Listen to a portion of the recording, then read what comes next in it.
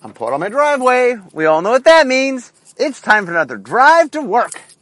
Okay, it's time for another design story, another series on design. So what I've been doing now is I will pick a block and then I will do the design stories for each block in a row. So I'm now going to start talking about Onslaught block. So today I will begin talking about the set Onslaught itself, and then next time I do a design series, it'll be on Legions, and the one after that will be on Scourge. They won't all be in a row. But just as I did last time with, what did I do last time? I did the Zendikar last time. So, okay. So now let's talk all about the Onslaught. Onslaught block has an interesting story, and it's not something I've actually talked a lot about. In some ways, the Onslaught block is a little bit of a precursor to me becoming head designer, but before I became head designer. So let me explain. So, Onslaught block came out in 2002. It was part of, obviously, the Onslaught block. Manny, Mo, and Jack were the code names, Manny being Onslaught. Those are the Pet Boys. I've talked about this many times before. Anyway, the set had 350 cards, 110 commons, 110 uncommons, 110 rares, 20 basic lands. This is back in a time when Mythic Rares didn't exist yet. And the sheets all had 110 cards. So one of the things about printing is the size of the card sheets is varied over the life of Magic. Back then, the sets were 110. They're now 121 for those that care. Okay. So the set was led by Mike Elliott, and the other person on the team was Mike Donay, and then the lead developer was Randy Buehler. So let me talk a little bit about Mike Elliott and Mike Donay. So Mike Elliott started working at Wizards. I talked about him in my first or second wave podcast. He started working at Wizards in January of 1996, shortly after I and Bill Rose and William Jocke started. And he was definitely a big part of the second wave. In fact, Mike, the only person to lead more designs than Mike Elliott is me. That Mike has led a whole mess of designs. And Mike is a very talented designer. And if you go and look at the game stores, you will find lots of games designed by him. He has, since leaving Wizards, has become, he was prolific at Wizards, but even more prolific outside of Wizards. He's been freelancing and doing work for lots of different companies. So Mike, the thing about Mike to remember is that Mike, super talented, but Mike definitely, much like myself, a little stubborn. And he and I, because they're two stubborn people, we would bat heads a lot. And that was definitely, there was a period of time where he and I were doing most of the lead designs. And so there was a little bit of a rivalry. A healthy rivalry, but okay. Mike Donay, is, for a long time, he was, a judge. In fact, the story about Mike Donay is we were at one of the Origins. It's a game convention put on by, the people who, blanking on their name. It's a organization that runs, gaming stuff. Why am I blanking on their name? Gamma. It's Gamma's convention. And at it, one year, we were running the U.S. Nationals. And Bill Rose was going to be there, and he said to me, is there anybody you think would be a good fit for R&D? Let's set up some interviews. I said, fine. I set up 3 interviews. One was with Brian Weissman, one was with Randy Buehler, and one was with Mike Donay. And the only person to show up for their interview was Randy Buehler, who obviously would later get hired by Wizards. Mike Donay, because he was head judging the U.S. Nationals, wasn't able to get away.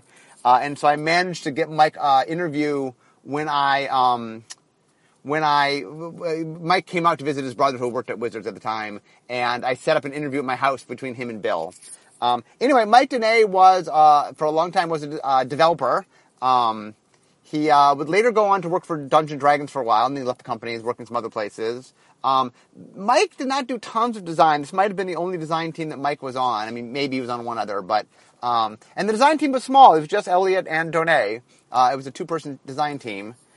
So let me get where I get involved in this story. So what had happened was, as of Ravnica, in Kamigawa, as of, what's the middle set in Kamigawa? Betrayers of Kamigawa. In the middle of that is when I officially became head designer. So Onslaught is back about a year and a half. So before Champion Kamigawa was Mirrodin Block, before Mirrodin Block was Onslaught Block. And so one of the things I think was going on, sort of looking back with 2020 Vision, was I think Bill was trying to groom me, because Bill at the time was head designer, but he was also the VP of R&D. And so for a while, Bill was trying to do both, and it was clear it was just too much work for him. And so I think Bill was trying to groom me to become head designer. So what happened was the team had been working on some stuff, and it was just...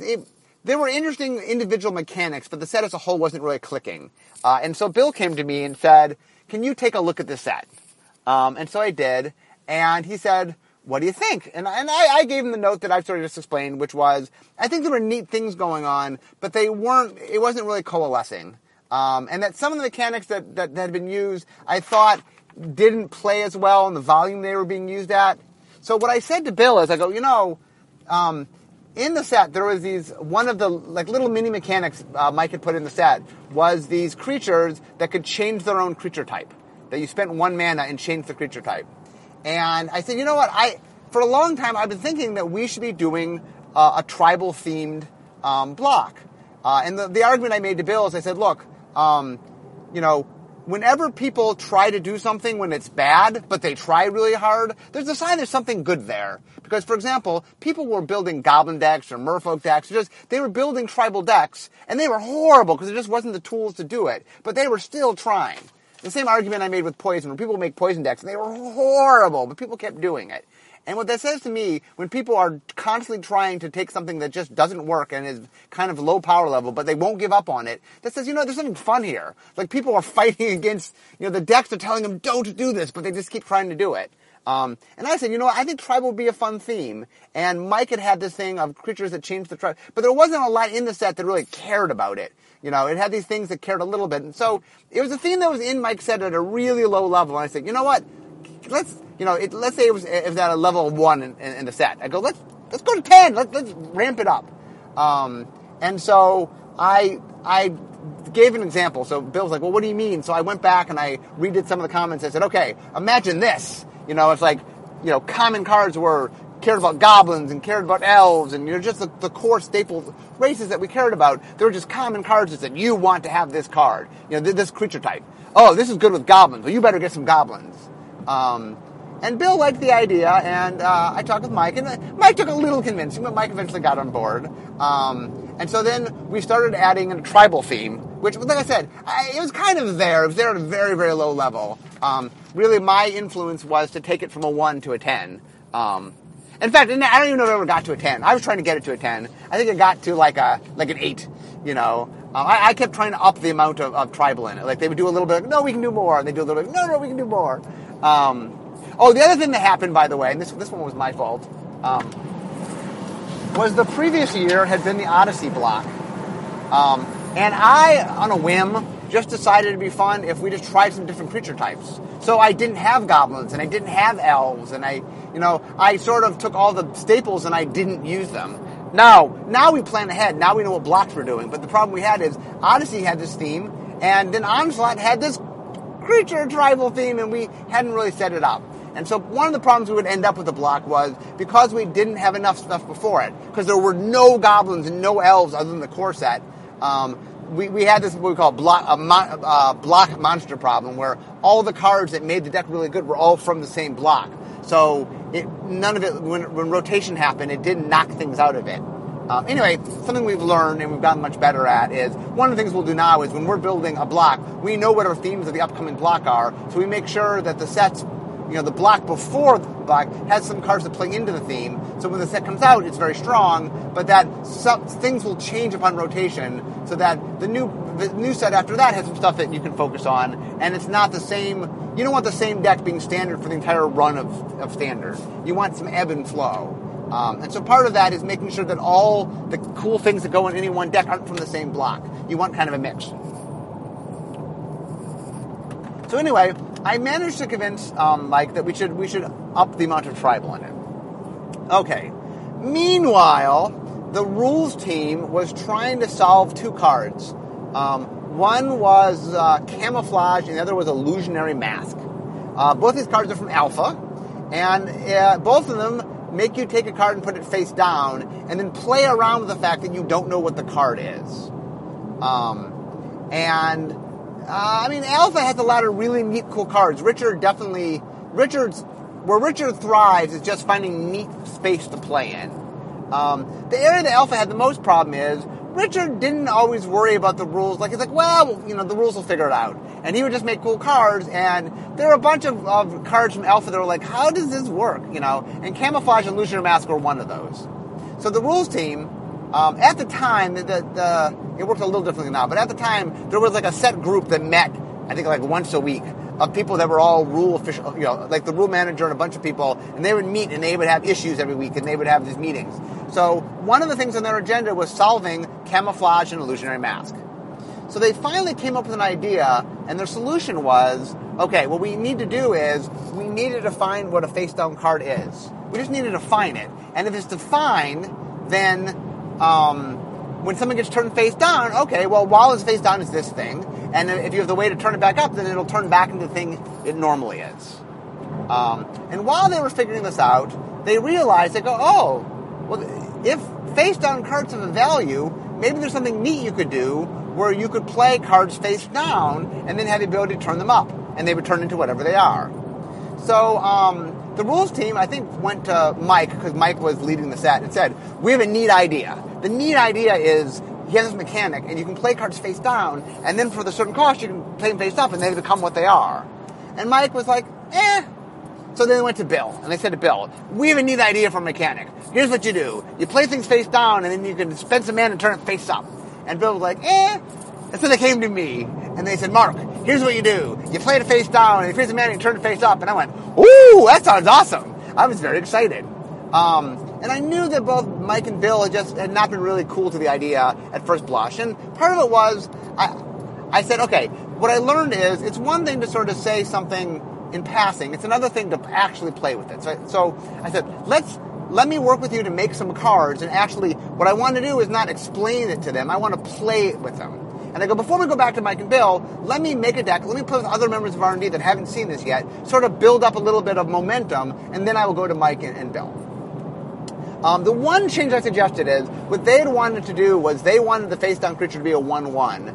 And I think the idea was, you spent 2 mana to get a 1/1. I think is what it was. And I said, well, I just don't think 1/1 is substantial enough. What if we made it a 2/2? And so I suggested they change it from a 2 mana 1/1 to a 3 mana 2/2. Because at the time, by the way, a Grey Ogre was, anyway, when I get to do the Concept Tarkir podcast, there's a lot of interesting questions about what morph should cost. But anyway, but I convinced them at the time to do 3 mana 2/2, and then I made some designs. And so while doing design, first of all, I made a bunch of vanilla morph cards where you play it face down as a 2/2, spend some mana, turn face up. I then started playing around some other things. The thing that I came up with is the idea of, well, what if when you reveal it, not only does it change into another creature, but what if there was a spell effect? So, not only could they function as maybe the creature changes size, but maybe it does something. And so I made a deck that had a bunch of cards. It was 2 color. I forget. One of the colors was blue, I believe. But anyway, I made a deck. I made 2 decks. One deck that had the mechanic and one deck that didn't, so you could play against it. And the idea was, okay, let's come play. And then I sat down and I played with R&D. And little by little, as I played with people, I really started to win R&D over. As they played with it, it was interesting. It had a lot of neat decisions to it. People really sort of... Morph is a very cool mechanic. Obviously, we've brought it back twice now. It's something we consider to be fun. Players like. And it's a very neat mechanic. It's very interesting. There's a lot of bluffing elements to it. So what I did was I played it. I built up consensus. And enough people really liked it that I then went to Bill. So what I've learned about Bill is very receptive to the feeling of R&D. Meaning if Bill doesn't like something, but the majority of R&D does like it, Bill will sit up and go, okay, well, maybe I'm misjudging something. Or, a lot of people, So Bill very much listens to the general consensus. And so I had done a pretty good job of getting most of R&D on board. I showed to Bill, I explained, I played with him. And Bill, once he played with it, he's like, okay, you're right. He likes the change to the 2/2. He felt like just a lot of things that had been very oblique in the explanation. Once you played with it, it was a little more spelled out. Bill really liked how it played. And so Bill was on board. And then Bill and I together went to Mike and explained it to Mike.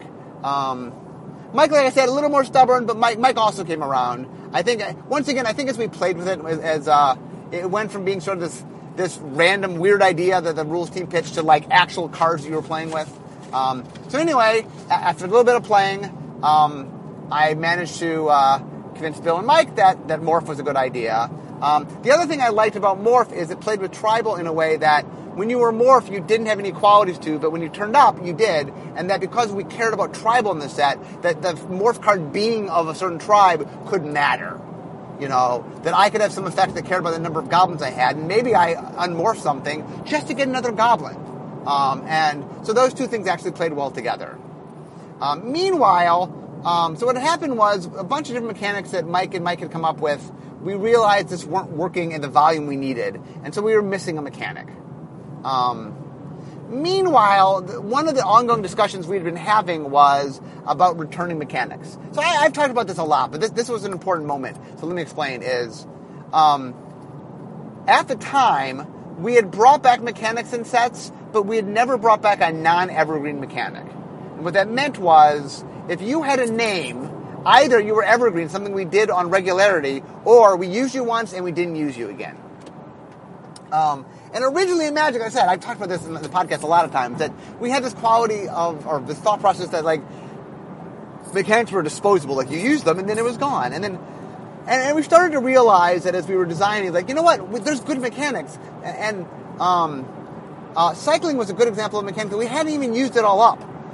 We knew that we could cycle for other costs, but we only cycled for 2. And why did we do that? Down deep, we must have known that maybe one day we wanted to revisit it, and why spend more than we needed to? So I had it in my head that we could bring a mechanic back. And we spent a lot of time trying to find, it's funny, because we were trying to find a mechanic that was, filled a similar void to cycling. And I just, one day I'm like, why are we trying to find a card similar to cycling? You know what would be really good here? Cycling. And so I went back to Bill and Mike, and I'm like, guys, maybe the correct answer here is just do cycling, instead of doing something like cycling. And the response was, well, they didn't know. They go, if we're just going to bring a mechanic back and not do anything with it, maybe players will be unhappy. And it's no, we can do something with it. So I said, okay, first off, we could have different cycling costs. And I'd pitched the idea of the land cycle, not basic lands, but the land cycle, where the idea was it came into play tapped for a certain color, and then for one color, because originally when we first did cycling, it cost 2 to cycle the lands. And I said, well, instead of 2, it costs 1 of that color. And the idea is, if I already have this color, if I don't need it anymore, then I'll have the color I can cycle it away for 1. And so Bill's take on it was, or maybe actually Bill and Mike, was, well, is that enough? I don't know if that's enough.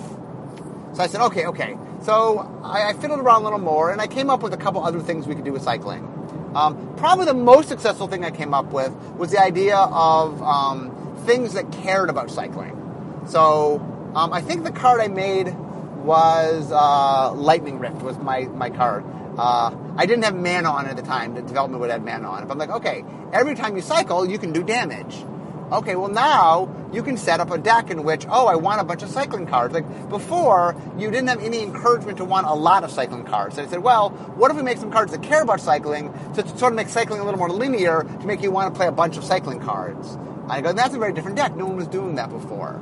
I also did some stuff with cycling as generating effects, where the idea is that I could play this card, or I could cycle it and get a smaller version, or some effect that thematically was a smaller version of the big thing. So, for example, I don't remember off the top of my head, but I could do so much damage, or I could cycle it and do a little bit of damage. And the idea was when you cycle that you always got to draw a card, because it's cycling. So the idea essentially is, do I want a big version of the spell, or a small cantrip version of the spell? So what I did is I made a bunch of different cycling things to sort of, and once again, one of the lessons that Onslaught really, really taught me, and this is important to understand, is when you're designing a game, talk only gets you so far. And one of the biggest problems I actually see, especially with newer designers, is they want to explain everything through explaining it. It's like, here's what I want to do, and here's this idea, and they try to convince you whether it's good or not by talking to you about it. And my lesson to them is, look, at some level, talk is cheap.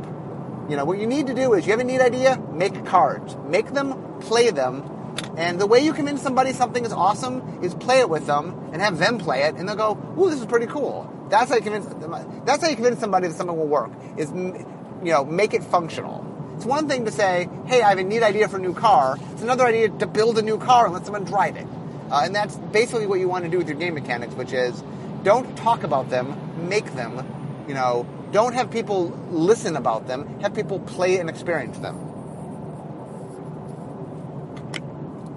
Okay, so I managed to talk. Like I said, I made some cards. I demonstrated. I think I made a little lightning riff deck where I'm like, look, I have lightning riffs, and I get this out. And now I'm using cycling in a whole new manner. So what happened was, once all this played out, we decided that we had a lot of evolutions that we should save some stuff. And so what we did is, for example, with Morph, everybody liked the idea of the Morph triggers, but you know what? Let's introduce Morph, not have the triggers yet, and then in Legions we could have some triggers. Now another thing to be aware of is a little bit of precursor to Legions. Legions, for those who don't know, had a gimmick that it was all creatures. And so one of the things that affected the Onslaught design was you don't just do something like all creatures without setting it up. And so part of Onslaught's design was trying to get to the gimmick. I think the all creature gimmick was Mike's. It was either Mike or Bill's, but I think it was Mike's. And Mike would go on to design Legions. So one of the things that we were trying to do is when making Onslaught, because we knew that Legions was all creatures, is we were trying to make sure that we set ourselves up.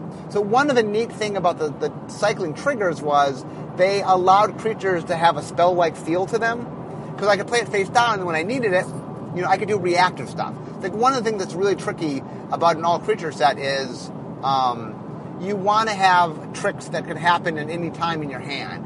That hidden information is very important. Oh, I'm going to attack. Oh, I'm going to block. Oh, what's going to happen? And that the nice thing about having morph creatures with reveal triggers is that it allows you to have hidden information but still be a creature sitting on the board.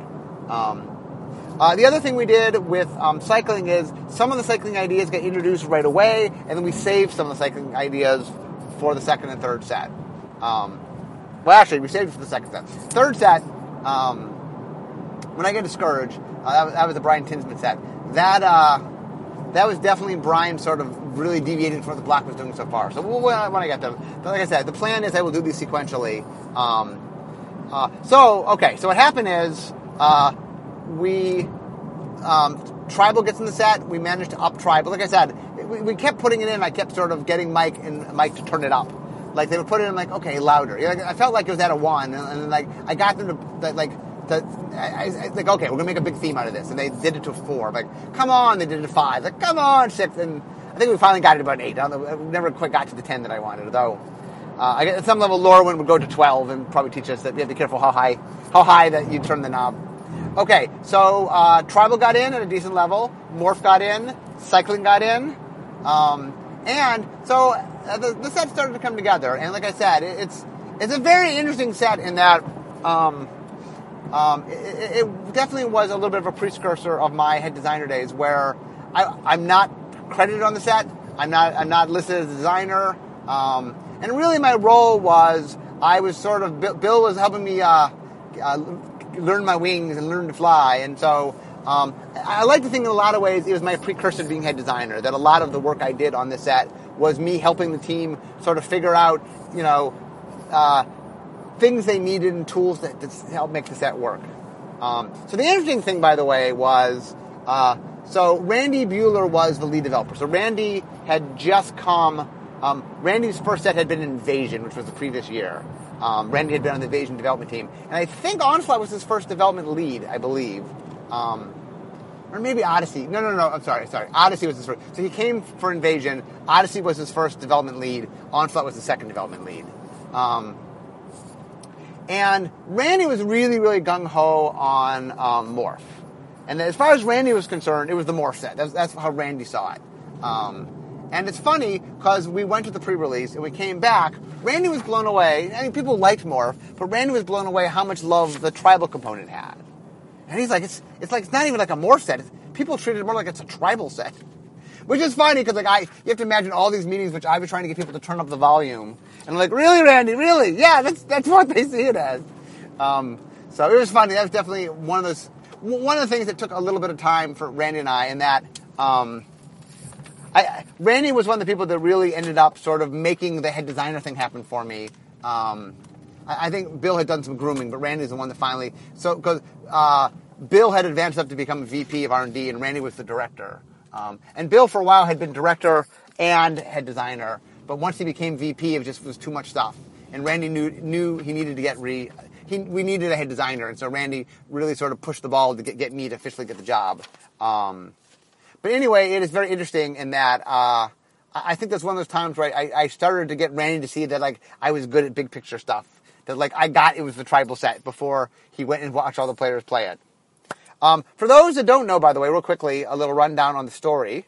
And then what'll happen is on my future podcast, I'll go through the cards. That's normally how I do it. I do a podcast where I sort of talk the basic structure of it, and then I will do some card by card stuff and talk about it. There's lots of fun stories about the cards, which I will do in my next few podcasts. Okay, so for those that don't know the story, this actually was a continuation. This story started the year before in Odyssey, which took place on the continent of Oteria. So what had happened was during invasion, things had gotten really, really bad in the war, because there was a war, because there was an invasion by the Phyrexians, which was stopped thanks to the Weslite Saga and the master plan of Urza and Gerard. But anyway, we went to a distant continent that was far away from the invasion itself, called Oteria. And there was pit fighting, and there was Kamal, who was a pit fighter, and the pit fights were run by the Cabal. So it's Kamal and the Cabal. So it's like an animated special. So there was a whole story in the first Odyssey. But the story sort of in the Onslaught part was about there's a guy named Ixidor. So Ixidor and his lover Nivea, who was a sorceress. I believe they were fighting in the pit fights, and Nivea got killed by Phage. So Phage, by the way, was part of the previous year's story where Kamal had a sister named Jessica, and he had a mentor named Balthor, and bad things happened to people that knew Kamal. His sister got turned into Phage, Balthor got killed and became a zombie, but anyway, Phage killed Nivea, and Ixidor was mighty sad, and so he wandered the deserts, and somehow he had these power that in his grief he realized, where he had the ability to shape reality, sculpt reality, and so he ended up making an angel named Avacyn. Not Avacyn, named Akroma. Sorry, Avacyn's a different angel. He made an angel named Akroma who looked he made look just like Nivea. And she was his tool for revenge. And so we get far in the story. Phage and Akroma will actually fight, but that doesn't happen yet. But anyway, so Ixidor is the bad guy in the story, although he's a bad guy that kind of gets there from a place of grief. He starts out a good guy, and in his grief he kind of does some stuff that probably shouldn't have done. But the funny thing about the story is, in the previous story, Kamal was fighting against the Cabal, that they were enemies. And in this story, they get a shared enemy, and so Kamal and the Cabal have to team up to fight against Ixidor, the reality sculptor. But anyway, for those that are interested, I try whenever I do this to get a little bit into the story so that people that are interested can go back and read. Because actually, this is the period of time where we have books, so you can go read books all about Akroma and Kamal and the Cabal and Phage and Ixidor and such. So anyway, like I said, this is just part one of the podcast on Onslaught. So I will do some future podcasts where I go card by card. And like I said, there's lots of fun card stories. But that is all there is in the overview today. And I'm now in my parking spot, so that means that this is the end of Drive to Work. So thank you very much for listening to me today, and I will talk to you next time with more on Onslaught. See you guys.